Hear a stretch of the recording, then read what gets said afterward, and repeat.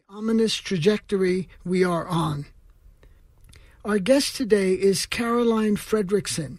She's the president of the American Constitution Society, and she's the author of The Democracy Fix: How to Win the Fight for Fair Rules, Fair Courts, and Fair Elections.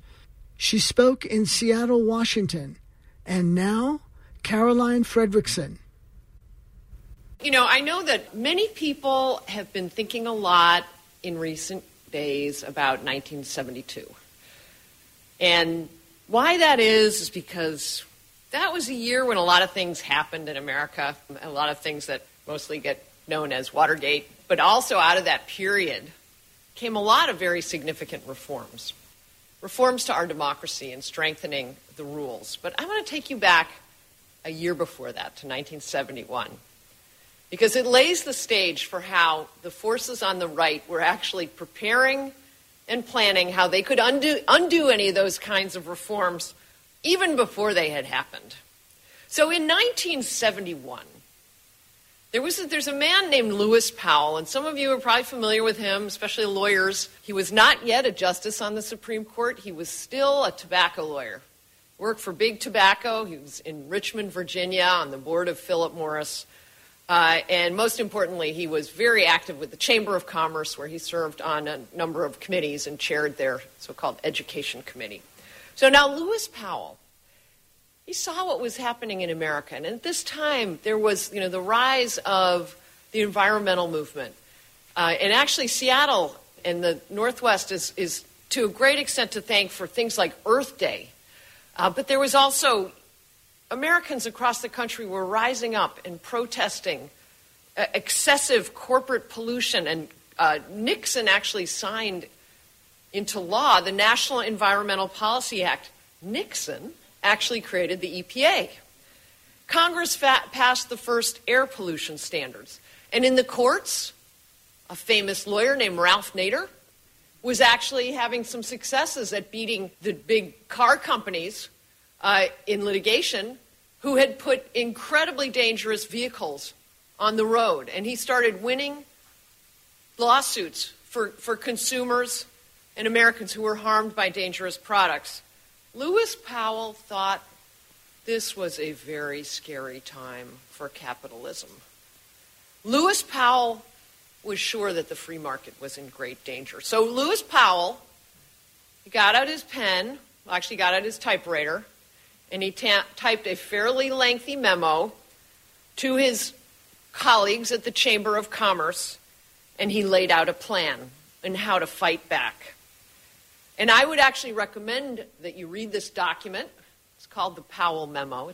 You can find it easily. It's on. You just type it in. You'll go right to his archives, and you can read. It's about 35, 40 pages, but it is just jaw-dropping because he laid out the entire plan that has created the conservative roadmap for the past many decades.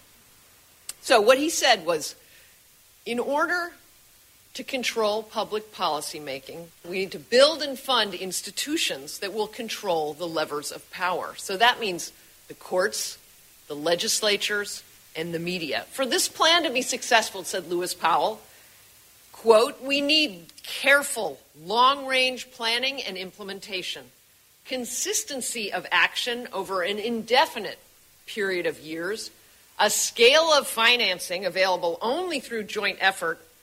And remember, he's talking to corporate America in the chamber, so there is a scale of financing, that is very hard to meet from the other side. But he says a scale of financing available only through joint effort and political power available only through united action and national organizations. Because what Lewis Powell really grasped is that policy victories come only after gaining control of the levers of power. So here's an example of how that infrastructure has worked. And as I said, they were already building an infrastructure in a response to the reforms and things that came just after he wrote this memo.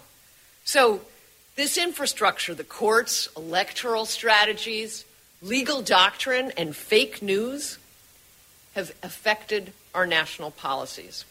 Now, in 2008, I'm not taking you quite so far back, but do you remember the presidential candidate on the Republican side was John McCain? John McCain actually did not deny that human beings had a role in climate change. It wasn't actually that crazy for a Republican at the time to say that. He was not embarrassed to actually do events with scientists. But then he was challenged.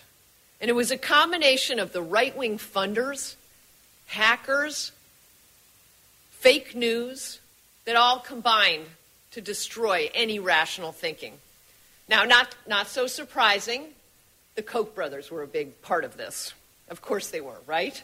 And the Koch brothers were absolutely some of those who imbibed this Powell memo.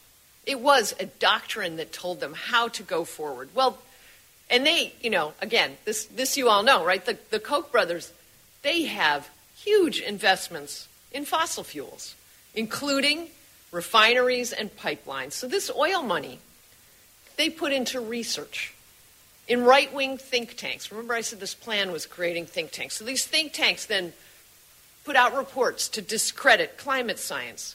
They funded junkets for judges. And get this, they took judges, and oftenly, ironically, they took judges to beautiful places like Yellowstone or other national parks, and they had these, wonderful wining and dining, parties where they brought in all the oil lobbyists and sat them next to them. They talked about pending cases, and they disputed the research. Then there were hackers who took emails from scientists, academics who were working on this and selectively released them to the right-wing media to discount and undermine the climate science. And then another project of theirs, as I said, legal doctrine, right? Destroying campaign finance limits, Citizens United. And once that happened, it let loose a flood of money. And the Kochs launched what the New York Times called an all-fronts campaign with television advertising, social media, and cross-country events aimed at electing lawmakers who would ensure that the fossil fuel industry would not have to worry about new pollution regulations. A Koch operative explained this to conservative bloggers. He said, if we win the science argument, it's game, set, match. So each piece of this, the so-called scholarship, to support the fossil fuel lobby, the attacks on science reporting, the campaign to nominate and then give good legal reasoning to susceptible judges, the legislative lobbying and electoral strategy to produce bills and to put climate deniers into elected office. Well, you know what? The Kochs got out of that a huge victory, courtesy of Donald Trump. Pulled America out of the climate agreement, and he is proceeding to tear down not just President Obama's environmental legacy, but everything that had been built up since President Nixon set up the EPA. Game, set, match, indeed. So now a lot of you are probably familiar with, the sort of famous line when Chief Justice Roberts was nominated to the Supreme Court. He was very solemn, and he said, judges are like umpires. Umpires, they don't make the rules. No, they just apply them. He said judges are completely neutral. In fact, however, anyone who follows baseball knows that calling balls and strike actually depends on where the ump sets the strike zone. And the right has long understood that when one team gets to both draft and apply the rules of the game, guess what? It is a lot more likely to win. So, in elections, rather than just presenting platforms to win votes, they've stacked the deck by stripping certain voters of access to the ballot box, neutering election laws so they can fill the airwaves with dark money-funded attack ads, and shaping congressional and state legislative districts to advantage their party. They've cut down on access to the courts, closing the courthouse doors to deny victims remedies for violations of core rights. without having to go to the trouble of repealing those statutes. It's a lot harder to repeal statutes than just to carve out the remedies. Think of the Affordable Care Act. And they go after control of the court system itself by investing huge sums of money to promote or oppose judicial nominees at the federal and state levels. So very convenient that the resulting judiciary is much more amenable to pro-corporate and anti-civil rights arguments. So another example of how this has played out, take North Carolina. So also in 2008, Barack Obama beat John McCain. And overall, of course, 2008 was an amazing and historic election. But North Carolina seemed like a special example. I mean, think of the history of the state. It seemed like there was a real change there. Progressive forces were on the rise. The far right seemed to be in collapse. But what people sort of forgot was that the vote was really close. And we had a really charismatic candidate.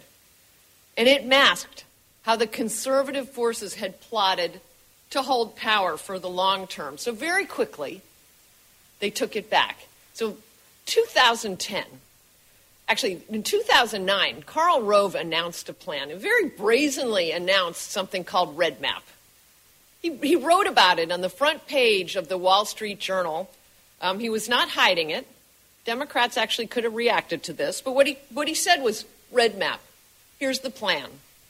We focused on just a few of the state houses, just enough states, so where the divide in the legislature is very close, and the Democrats now control those state houses, and there's a Republican governor. And what we're going to do is we're going to surgically go in, and we're going to focus on those races that we can win. We're going to put a lot of money in for a state race, and we're going to take over that state house. And you know what comes next? After that, redistricting. So they went in, and North Carolina, of course, was one of those states. And Red Map gave us the Congress that we have now. You know, when there's a blue wave and you win 70% of the vote and you only get 48% of the seats, whatever it is, that's Red Map. But so North Carolina was an example of where they were successful. Much of the money that went to this effort in North Carolina came from a man named Art Pope.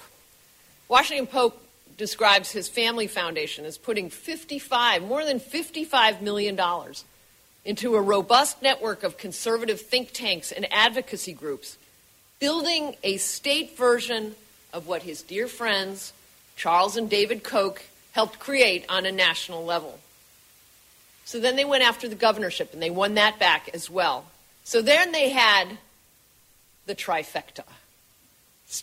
The state house, both sides, both houses, and the governorship. And they basically went on a drunken bender of right-wing legislating to implement the policy ideas that had been generated by this empire of think tanks and policy shops funded by Art Pope and his family. So they did the usual, right? No surprise. Went after abortion rights. They went after LGBTQ rights. And they had, for their corporate partners, they allowed fracking, of course, right? First thing they got to do is let fracking happen. They curbed lawsuits against hog farms, which were polluting North Carolina in a terrible way. And despite, all of their claims for local control, they preempted local jurisdictions' right to pass ordinances affecting their own residents, from raising the minimum wage to protecting transgender youth. Art Pope became the new director of the budget. He was put in place by the Republican governor. But most significantly, they focused on power and locking it in. So, of course, what they did was they restricted the right to vote. They had a bill, it was called the Monster Bill, because it had so much packed in it. They changed their Board of Elections. They redrew district lines in favor of the Republican Party. They limited early voting, and of course they established rules for photo IDs. They made it a lot harder to register to vote. And they were really focused on making sure that especially people of color and people who vote Democratic were not going to be able to vote as easily as they had before. But even went after judicial elections, which had been historically nonpartisan in North Carolina. They made them partisan, and then they gerrymandered those too. So there was a brief respite. The federal courts put a stop to a few pieces of this. But look, they didn't fail in their plan, because all you have to do is look at 2018. It said red map, right? Red map. In 2018, a supposed wave election for Democrats was a pretty even split in North Carolina. The Democrats got a little bit less than the majority. The Republicans got a little bit more than the majority, 50.4% for the Republicans. There are 13 House seats in North Carolina. Does anybody have a guess into how many of those seats that the Democrats won with almost 49% of the vote? They won 3. And these kinds of efforts to suppress the vote are not new. And, I often tell people, who start, it says we have a president who is really, seems like he's sui generis, right? But there is a lot of history before him. And so when people start getting very nostalgic about Ronald Reagan, it's important to give them a little history. And here's some history. So Ronald Reagan, when he was running for president, he spoke at a rally for the Religious Roundtable. He was the featured speaker. Another speaker who was there to get everybody excited was Paul Weyrich. Now, Paul Weyrich is somebody who was absolutely a disciple of the Powell Memo. Paul Weyrich is absolutely essential part of this right-wing history. He founded, again, sort of following what the Powell Memo instructed, is founding these institutions that would create long-term infrastructure for the right. He created the Heritage Foundation. He created ALEC, the American Legislative Exchange Council, infamous for creating model legislation. Well, a lot of it's for voter suppression, anti-gun control, anti-immigrant, a whole range of bad stuff. And he also was a founder of the Moral Majority with Jerry Falwell. So the guy was industrious, to say the least. But no, so he went out to talk about the right to vote. And he said, now many of our Christians have what I call the goo-goo syndrome, good government. And he says this like, that's a terrible thing, that these people have a goo-goo syndrome. They want everybody to vote. I don't want everybody to vote. Elections are not won by the majority of people. They never have been from the beginning of our country, and they are not now. As a matter of fact, our leverage in the elections, quite candidly, goes up as the voting populace goes down. Well, Paul Weyrich did not need to explain to his audience who he didn't want to vote. And, as I said, ALEC, one of the groups that he founded, is the source of many of the model bills on how to do voter suppression. Voter suppression and gerrymandering have given the right the upper hand across the country. After the 2016 elections, Democrats actually hit a low in state legislatures that has not been seen since 1921. Over the course of President Obama's 2 terms, the Republicans added, and with a Democratic president in office, the Republicans added almost 1,000 state legislative seats, putting them in control of 30 state legislatures. And in 22 states now, they also have the governorship, as well as both chambers. Remember, that's the trifecta. But rigging elections is only part of the plan. It's only part of the power. Another piece of this is the courts. Now, Justice Powell, lawyer Powell, before he was a Supreme Court justice, he understood very much what a critical role the courts would play. And, Alexander Hamilton, who many people have come to really like recently, said a number of wise things, but he said that he called the courts the least dangerous branch. I'm not sure that was actually right. And what he meant, though, was, that the Congress, the legislature has the purse, the executive branch has the sword, And the courts, what do they have? Well, they actually have a lot. And Justice Powell understood that. And so did the right-wing funders. And they built, in addition to the Chamber of Commerce with its litigation group, the Judicial Crisis Network, the Republican State Leadership Committee, and many others put millions of dollars and have over many years into campaigning for or against judicial nominees, including, most famously perhaps, President Obama's Supreme Court nominee, Merrick Garland, and in favor of Donald Trump's nominees, Neil Gorsuch and Brett Kavanaugh.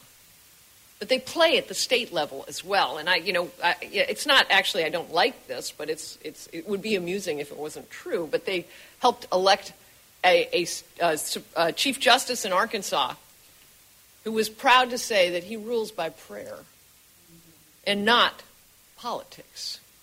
And I guess he's not read the First Amendment. So we might send it to him. I'm not sure it'd make a whole lot of difference. But on the left, what happened?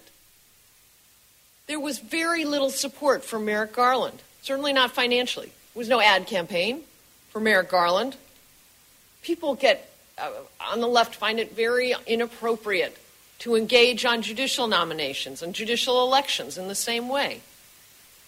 But what's happened is that the Chamber of Commerce and these right-wing think tanks have provided conservative judges and legislatures with model rules that they've adopted that are keeping defrauded consumers and victims of sexual harassment, injured workers, children harmed by lead out of the courtroom. Well, the Supreme Court has given a broad understanding to arbitration clauses, allowing companies to take cases that used to be in the public eye, in the precedent-setting court system, and put them in a private, non-precedent-setting, and company-funded arbitration system. And they've pushed a legal doctrine, which has been embraced by the judges they've gotten confirmed, called originalism, that purports to put the blessings of our founders on right-wing policy goals.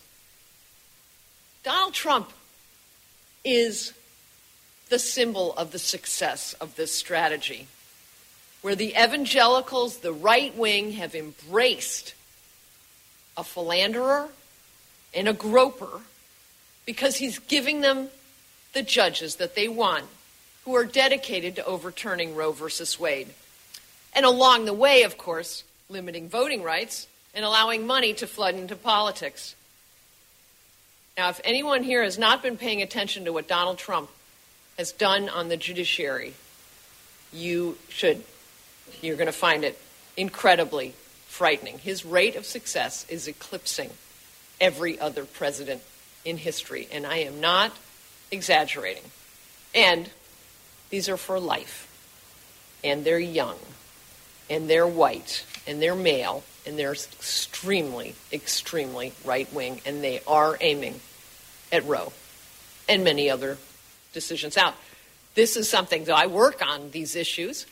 It used to be absolutely something that every judicial nominee on the federal level would say, Brown versus Board of Education was rightly decided. Of course it was. They're not saying that anymore. Donald Trump's nominees refuse. They say, well, we can't comment because that might come before the court. What? That was decided in 1954. They won't comment on it because it might indicate something. Well, I know what it indicates when they won't comment on it, and I think you do as well.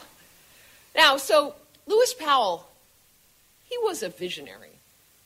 Now, there might have been some in corporate America who would have seen those advances in the environmental and consumer and workplace regulation as a reason to say things are changing in America, to make some kind of accommodation and maybe even to celebrate progress. Lewis Powell said no. He said, we are going to war. And they joined him. Well, the impact of this strategic thinking on the right has been devastating. Now, on the left, unfortunately, there's always some energy, but it's so diffuse. I get we don't have a central committee on the left. It's good. That's good. I'm not advocating that we should. And I don't think that the left is ever going to have the kind of hierarchical, top-down system that exists on the right.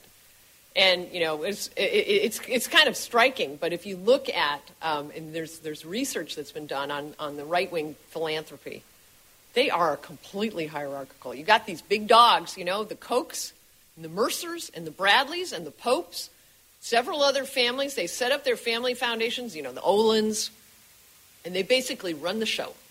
They join together, they agree what their investments are going to be, and they fund for the long term. Well, okay, we're not going to do that. It doesn't work that way on the left. But we do need some kind of a Powell memo of our own. We need an overarching strategy that focuses on winning and maintaining power, not just on issues. One that recognizes the need for large-scale and long-term investment in progressive infrastructure, in think tanks, to generate ideas, in the media, to disseminate them, in lawmakers to enact them, and in judges to uphold them. You're listening to Caroline Fredrickson, Fixing Democracy.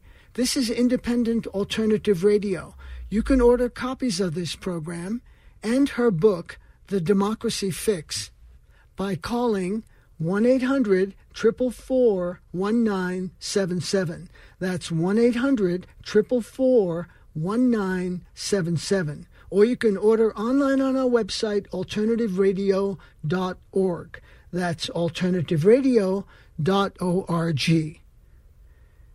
But for our ideas to take hold and remain strong, I believe that we need to understand that long-term victories require locking in democracy with a small d, nonpartisan districts, broad access to the voting booth, and fair-minded judges. Now, in the short term, that's going to require some tactical partnership with the Democratic Party, getting them elected, funding their campaigns. But when legislatures become amenable to major reform, we are going to have to pressure them. Pressure those elected officials to make changes that are enduring and aren't subject to easy repeal with a change in party in the State House. Now, I'd like to think, I have worked for a number of Democrats, that Democrats are less likely to engage in voter suppression. But that doesn't mean that just if they get elected into power that we should forget about systemic change. We will need to pressure them to enshrine the right to vote in legislation for when the Republicans come back into power. And with respect to partisan gerrymandering, well, in that case, actually the Democrats don't have clean hands. And there are a few cases in front of the Supreme Court right now. One of them involves Maryland, which is actually where I live right now, just outside of D.C., and there is a district that if you look at it, it's like it's been called like the pterodactyl that's falling from Annapolis towards Pittsburgh or something, and it's it's really has these arms that stretch out and a long tail and all sorts of things. It's obvious what went on, and the Democrats do that now. Just to say the truth, they don't do it nearly as much, and they're really not very good at it. The Republicans, it's a state-of-art operation. And they have done it all over the country. In every place where they have the state legislature, they've basically implemented a gerrymandered district system. So what we need is to make sure that Democrats actually are pressured into adopting nonpartisan redistricting. And I'll tell you why. It's not only a good policy for the short term, but it's more lasting. It's extremely popular with voters of all parties. It's across the spectrum. Everybody gets that elected officials should not be able to draw districts that benefit incumbents.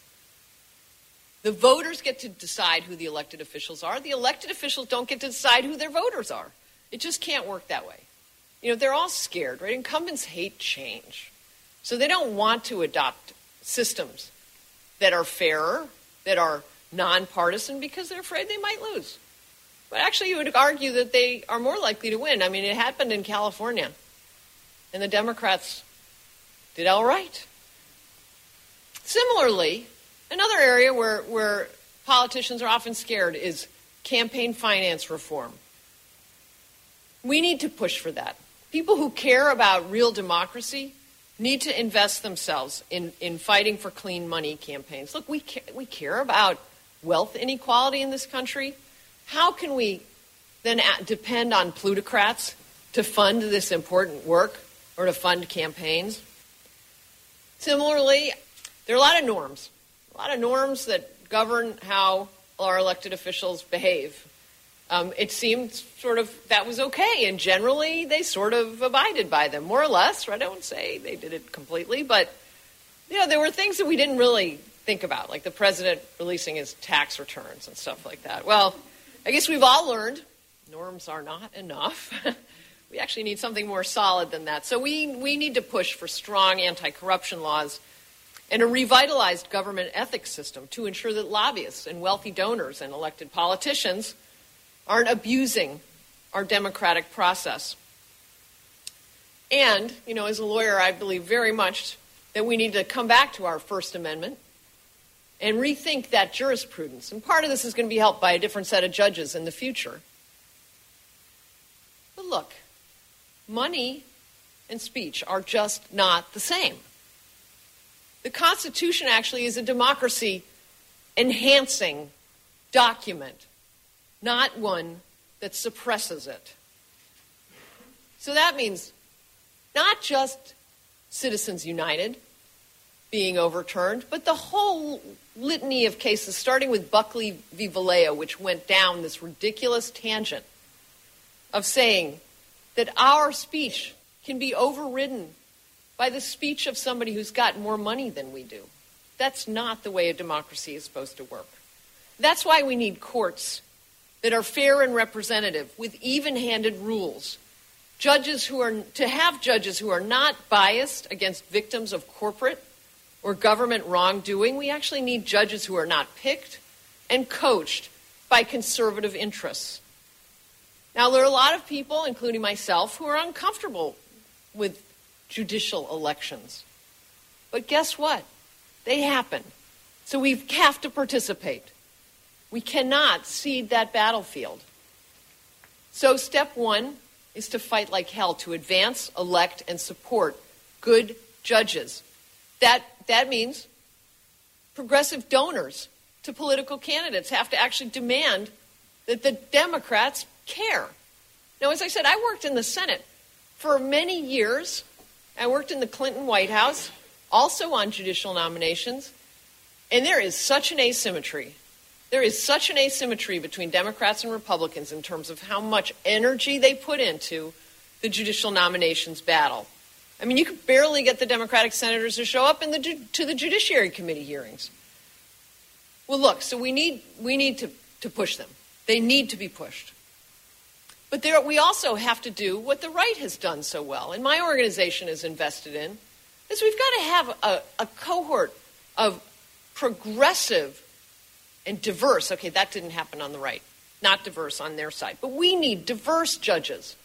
Diverse judges. We need to develop a whole group of people who are ready to be nominated. We can't just be passive about this stuff anymore. And we have to provide them with the kind of well-thought-out legal policy that will help them. So look, I do not believe that it's in our values to behave the way that Steve Bannon does, or Karl Rove, or God forbid, Ann Coulter.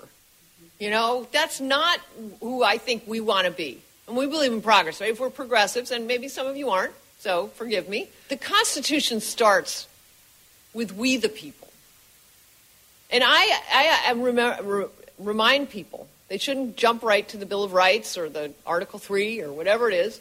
Read the preamble. We the people, in order to form a more perfect union. Well, that's what I think we should be about, not descending to the depths of those right-wing operatives. But just because we believe in those values doesn't mean we don't fight. To the contrary, we have to fight even harder. And we fight for power and not just for policies. So, my experience, I worked on the Hill. For my first job out of college, I was a policy staffer on the House side. I worked on a presidential campaign. I worked on a Senate campaign. I worked in the Senate as a staffer. I practiced law for a couple years. I was the lead lobbyist for the ACLU. I have been around Washington, and I guess you can tell by now, bear the battle scars. But I have seen absolutely up close just how much more the right understands that when you have power, you use it to build power for the long term. And unless the left and progressives grasp that truth, our mantra as Americans is going to have to be power to the plutocrats, not power to the people. So thanks so much, and I'm happy to take any questions. The left has large donors and very wealthy people, but why aren't they getting organized? Why? Oh, that's such a good question. So there have been some efforts, and there was a group called the Democracy Alliance, which was really set up because it was meant to be the answer to the kind of Powell memo organizing. And there's somebody I know who actually developed a PowerPoint. So that's how you convince progressives to do something, right? You show them a PowerPoint. And it outlined, sort of what the right had done and sort of how but it's never, ever resulted in that. And I'll tell you why. And part of it is this, it is every donor has their own pet project. They're all smarter than the next, and they don't really coalesce around funding imperatives, and they're very much focused on on the next election, and they forget that the whole point of this is to focus on the long term.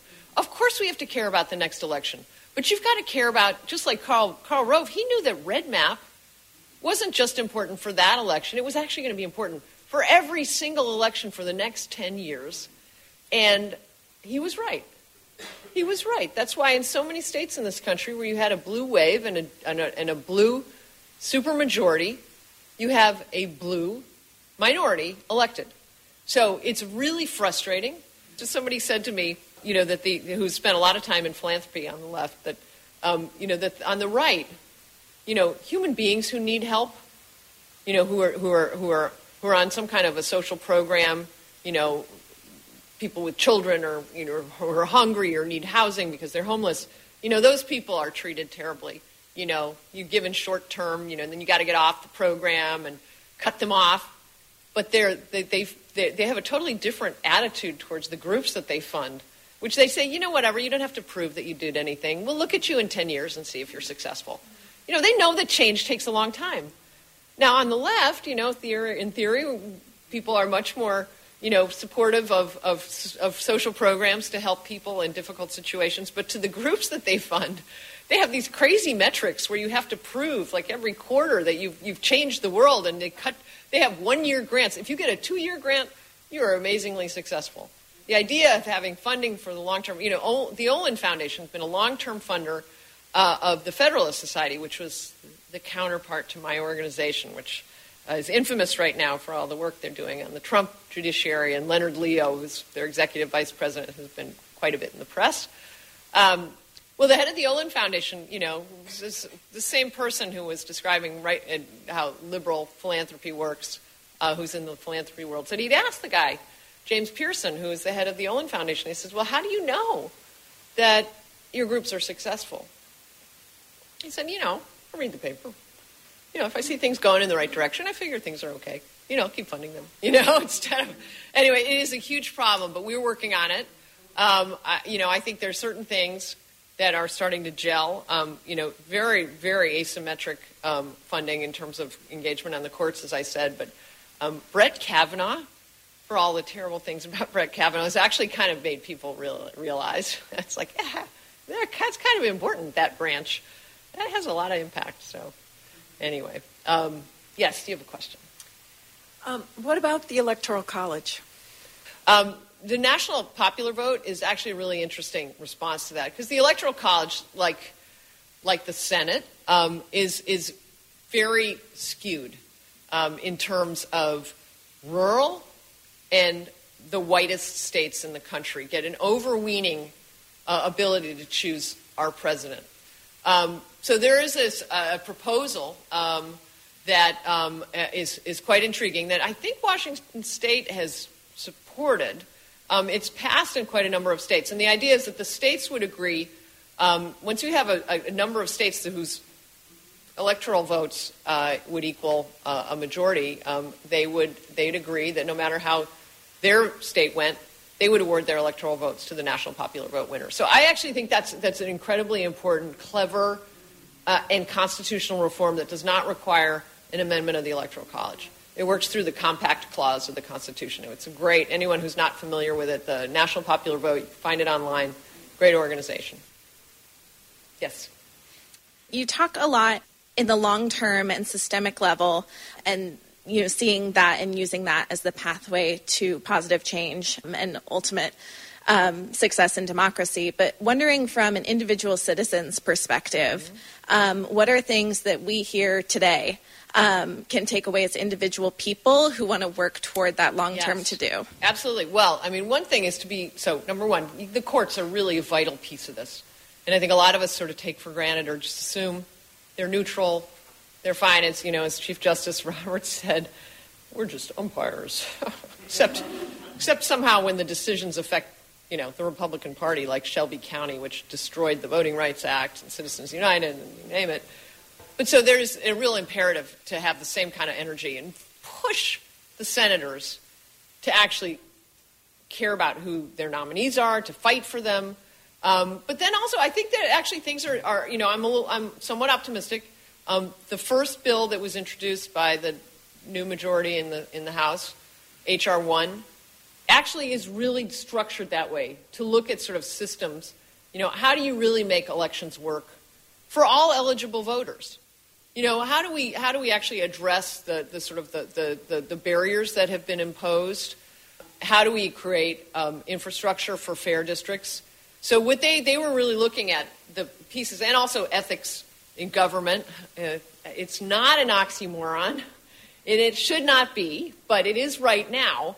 So they also have pieces of the bill that are addressing that. But I think it is being supportive of that kind of work, and at the local level, there is a lot of ability to make change of this kind.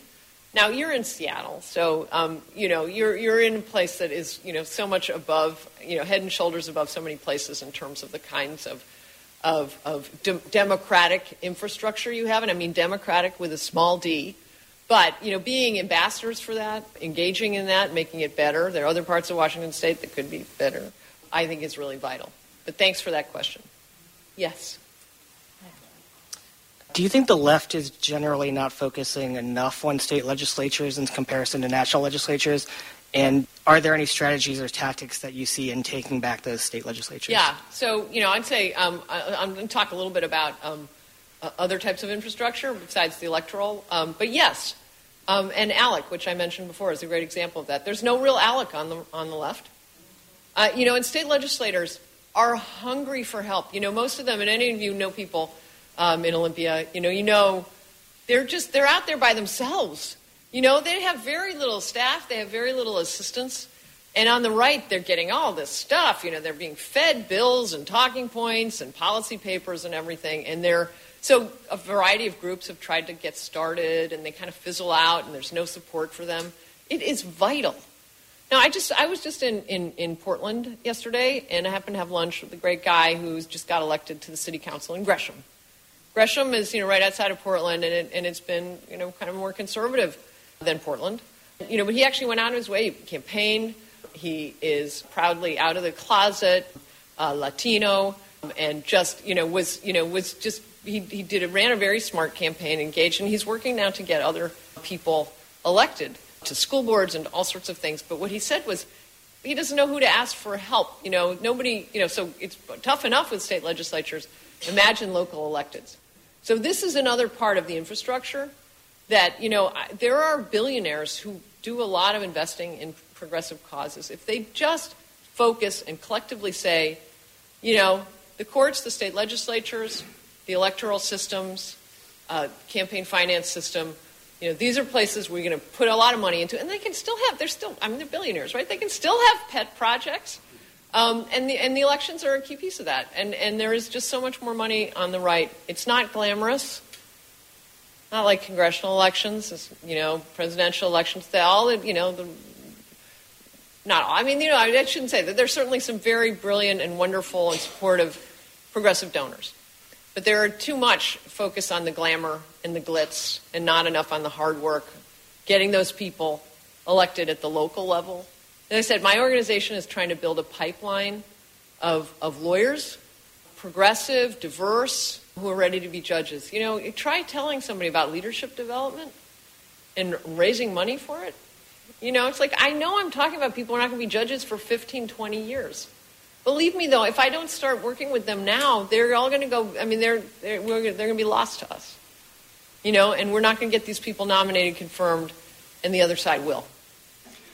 One of the beefs of Lewis Powell, he was saying that all the institutions have turned against us, right? And so the schools and the media also. So the media is in pretty bad shape. So what do you propose to do about the media? Well, the media is really, a tough one. They've done enormous damage on the right. And this was an area, Justice Powell, Lewis Powell, he helped fund a variety or create a funding mechanism for a variety of institutions that were designed to destroy real journalism. Groups that would attack, just like they attacked climate science.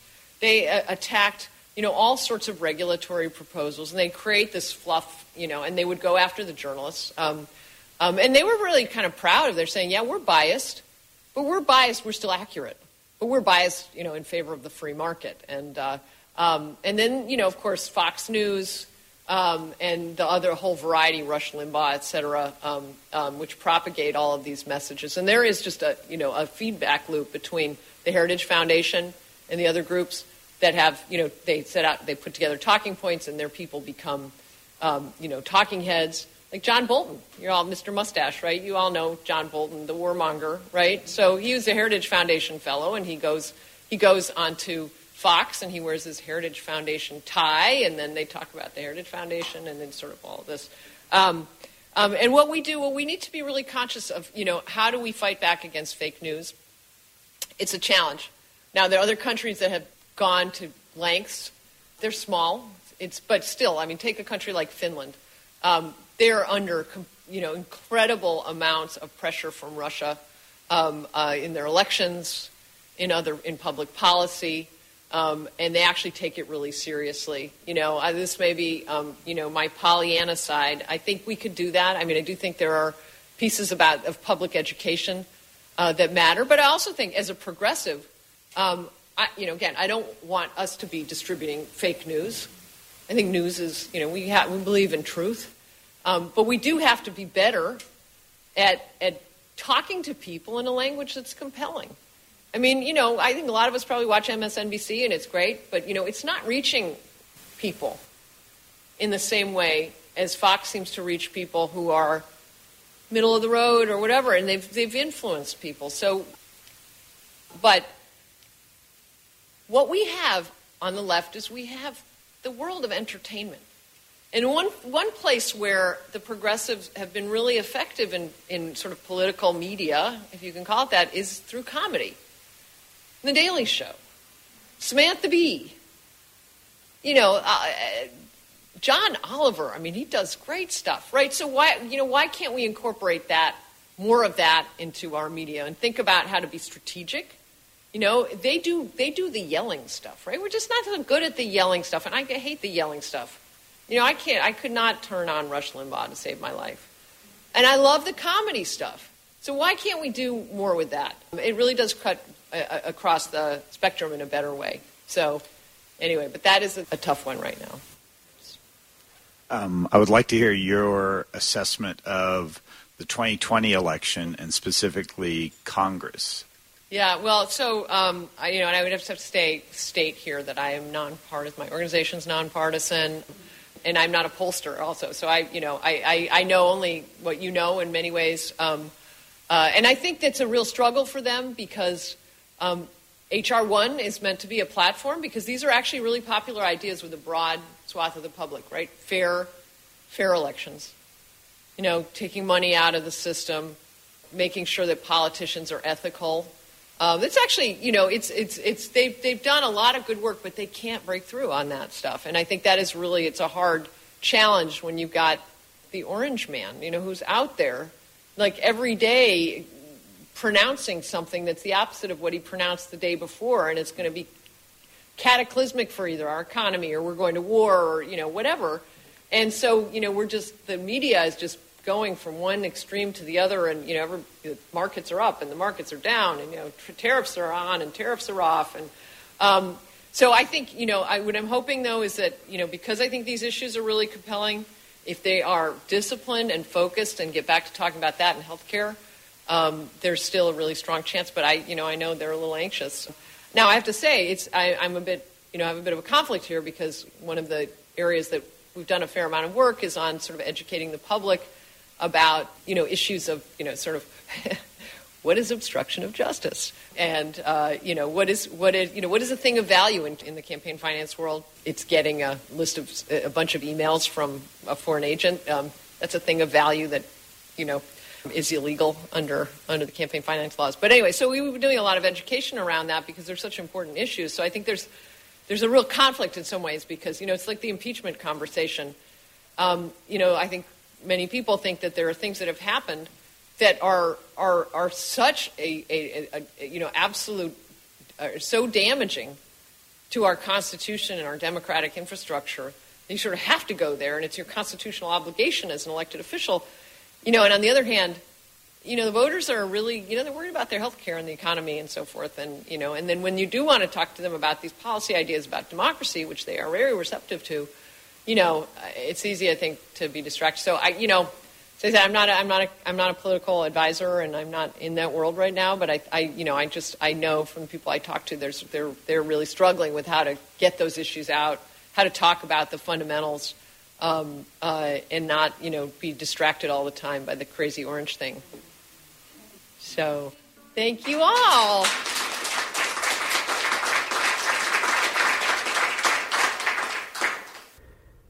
You were just listening to Caroline Fredrickson, Fixing Democracy. She spoke at Town Hall in Seattle. Caroline Fredrickson is the president of the American Constitution Society and the author of The Democracy Fix, How to Win the Fight for Fair Rules, Fair Courts, and Fair Elections.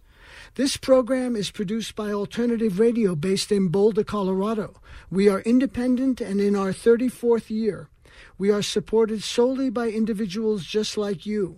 We feature such progressive voices as Joe Allen, Bill McKibben, Nancy McLean, Dar Jamail, Noam Chomsky, Roxanne Dunbar-Ortiz, and Chris Hedges. To access our complete audio and book catalog, just go to our website, alternativeradio.org. Again, our website where we are podcasting, alternativeradio.org. To place a credit card order for CDs, MP3s, or written transcripts of today's program, Caroline Fredrickson, Fixing Democracy, and for her book, The Democracy Fix, just give us a call at 1-800-444-1977. Again, that number is 1-800-444-1977. Or you can order on our website, alternativeradio.org. Ed Mays recorded the program. Joe Ritchie is our general manager and editor. I'm David Barsamian. Thank you for listening.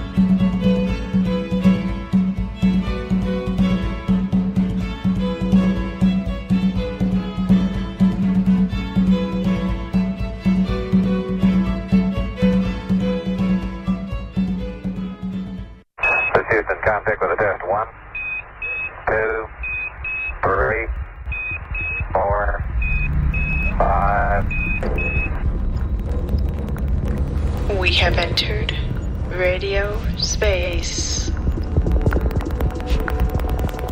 This is a new and strange environment at first. Just suddenly find yourself in orbit.